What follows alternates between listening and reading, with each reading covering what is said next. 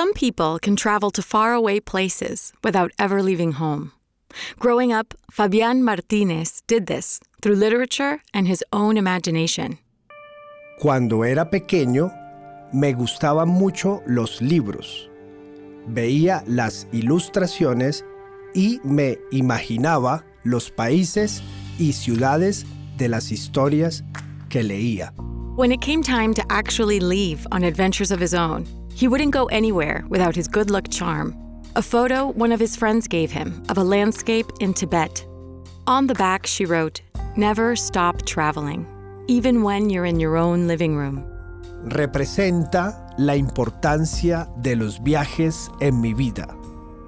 But this message wouldn't take on its full meaning until Fabián found himself on a train, crossing the United States from coast to coast.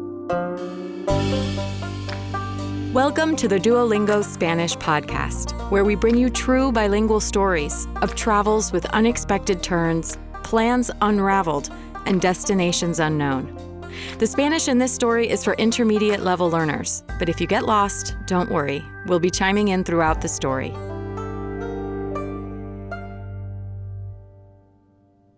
When he was a kid, Fabián would fantasize about different places around the world. He would spend hours looking through his atlas, dreaming about the Amazon River, the Serengeti Plains, or the glaciers in Greenland. Años después, cuando fui a la universidad, estudié literatura. Y después de leer cientos de libros, empecé a viajar a otros lugares y a otros tiempos sin salir de mi casa. That's how he embarked on various trips without ever leaving home. He sailed with Santiago from Ernest Hemingway's The Old Man and the Sea, and walked barefoot beneath the stars next to Lena Grove of William Faulkner's Light in August.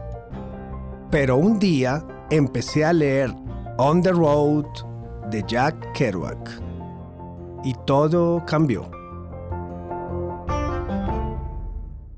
In this book from the 50s, Kerouac tells the story of two young men as they go on their first trip across the United States. They travel on foot, by bus, and by car, searching for the wild heart of North America. And as they travel, they get to know themselves, too. Cuando terminé de leer el libro, decidí combinar dos de mis pasiones, leer y viajar. Y organicé un viaje en tren por los Estados Unidos. Quería visitar los lugares de los que tanto leí en On the Road. Since he was fascinated with Kerouac's book, Fabián decided to go to all the places he had read about in On the Road. He lived in Bucaramanga, a town at the foot of the Andes in northeast Colombia. From there, he flew to Truckee, California. In Truckee, he took a summer job as a cooking assistant to save up money for the trip. Después, pasé 2 semanas en San Francisco, una ciudad llena de literatura y música. Pero para realmente vivir la aventura de On the Road, tenía que empezar el viaje de mis sueños. En tren por los Estados Unidos, desde San Francisco a Nueva York. A train from San Francisco to New York takes about 3.5 days and goes right through the middle of the country.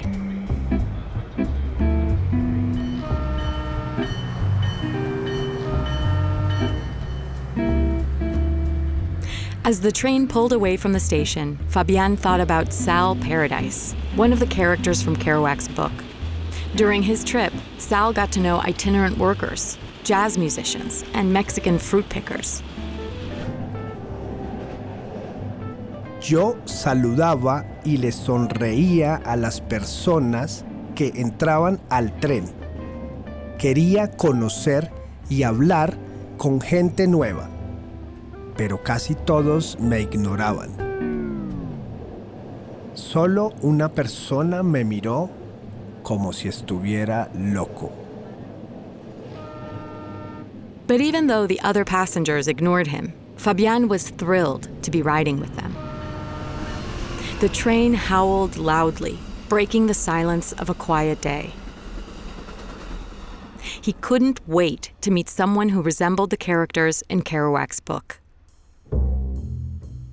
Fabián got his first chance when a man asked him if he could charge his laptop by his seat, because the outlet closest to him didn't work.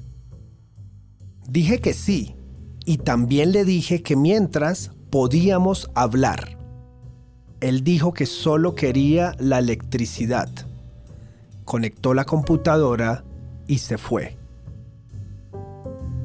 As the stranger walked away, Fabián wondered, where were the nomads and the free spirits? Where were the travelers who wanted to analyze the world and figure out what they are made of? Todos estaban usando sus celulares o computadoras, sin mirar afuera o hablar con otras personas. Meanwhile, Fabián read a passage from On the Road, in which Sal Paradise rides with a group of homeless men who traveled for free on the freight cars. But as he looked around, Fabián only saw regular passenger cars. Encontré a personas dormidas y coches con ventanas enormes.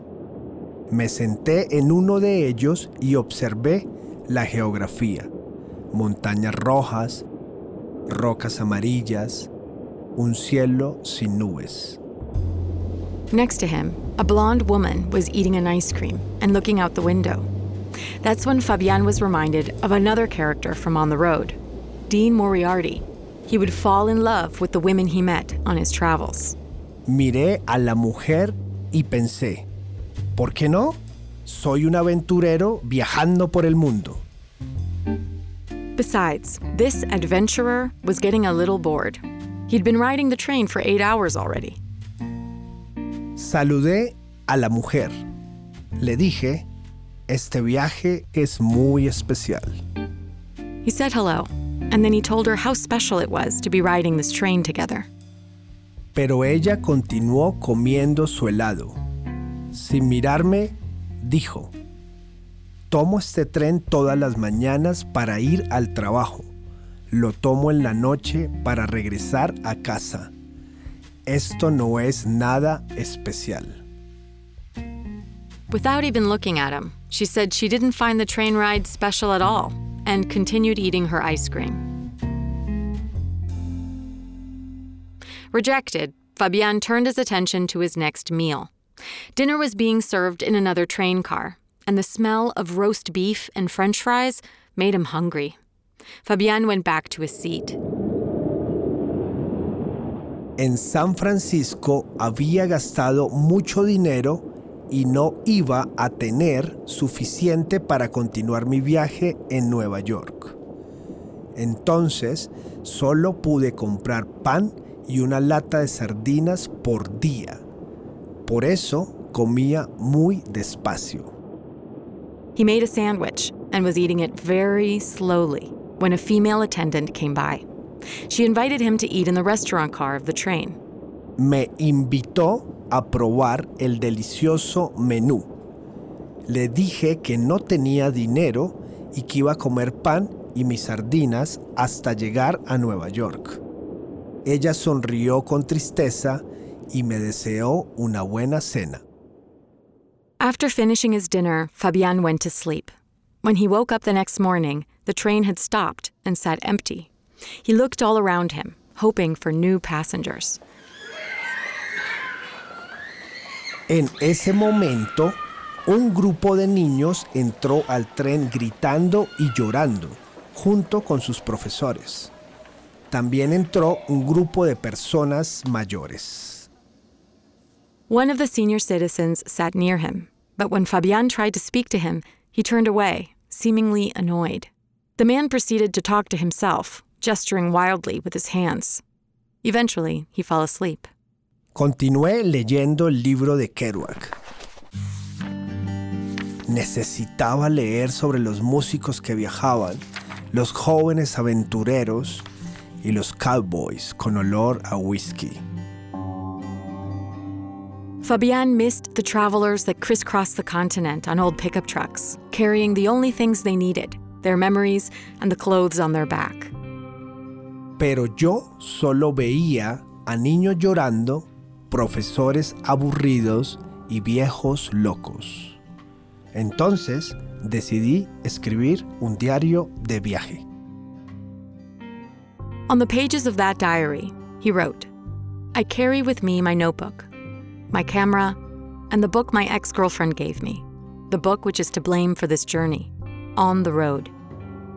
One thing is to read it under the sheets in the privacy of my own bed. A very different thing is to read it on the road, as if each paragraph were to show you that your place in the world is everywhere, and also nowhere."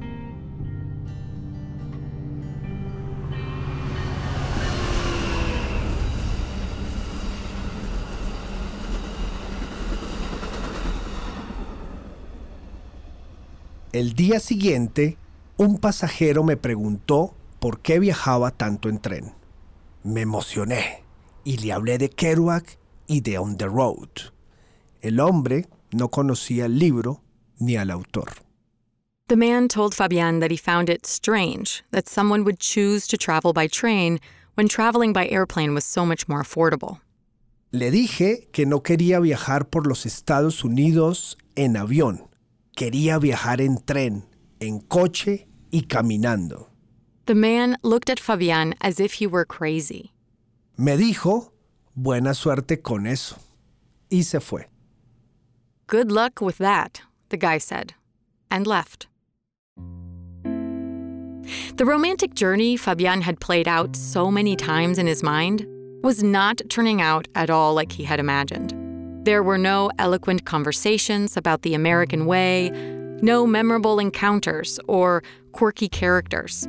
The quirkiest thing about this whole trip was Fabián.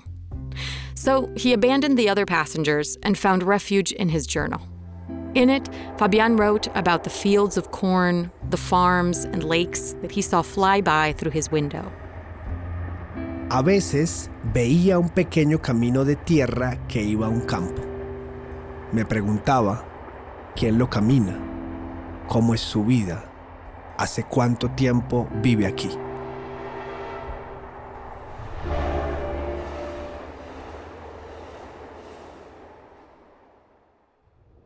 Hunger woke Fabián from his daydream. The bread and sardines were now gone, so Fabián was drinking tons of water from the fountain in the bathroom to keep his stomach from growling. La asistente del tren me vio y me dijo, eres como mi hijo. Él también viaja solo y sin dinero. Toma esto y come bien, por favor. En su mano tenía $20. Fabián said, no thanks, but in the end she insisted, so he took the money and headed towards the restaurant car. En el coche restaurante ordené una hamburguesa con papas fritas y una bebida. Comí lentamente, disfrutando los sabores del ketchup, el queso, la cebolla y la carne. He savored that burger as if it were his very first, and then returned to his seat, euphoric from his meal. Me emocioné cuando vi los árboles rojos, verdes, amarillos y naranjas por la ventana. Observé el paisaje hasta que el tren paró por última vez.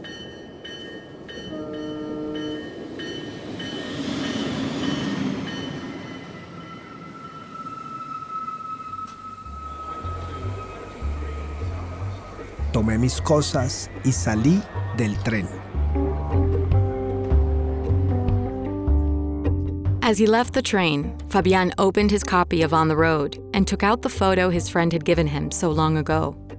He thought again about the message on the back, the one that encouraged him to never stop traveling, even when he was in his own living room. Home was now more than 2,000 miles away, in Bucaramanga, Colombia. He was tired and hungry, and a living room with a couch sounded pretty good right about then. Respiré, agarré mi bolso y caminé junto a los cientos de viajeros que, como yo, llegaban a Nueva York.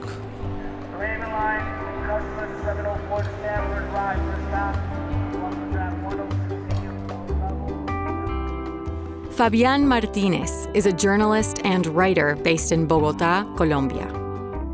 You can find a transcript of this episode and the rest of the episodes in this series at podcast.duolingo.com. You can also subscribe at Apple Podcasts or wherever you prefer to listen. With over 200 million members, Duolingo is the world's largest online language learning platform and the most downloaded education app in the world. Duolingo believes that everyone should have access to education of the highest quality for free. Learn more at duolingo.com. I'm Martina Castro. Gracias por escuchar.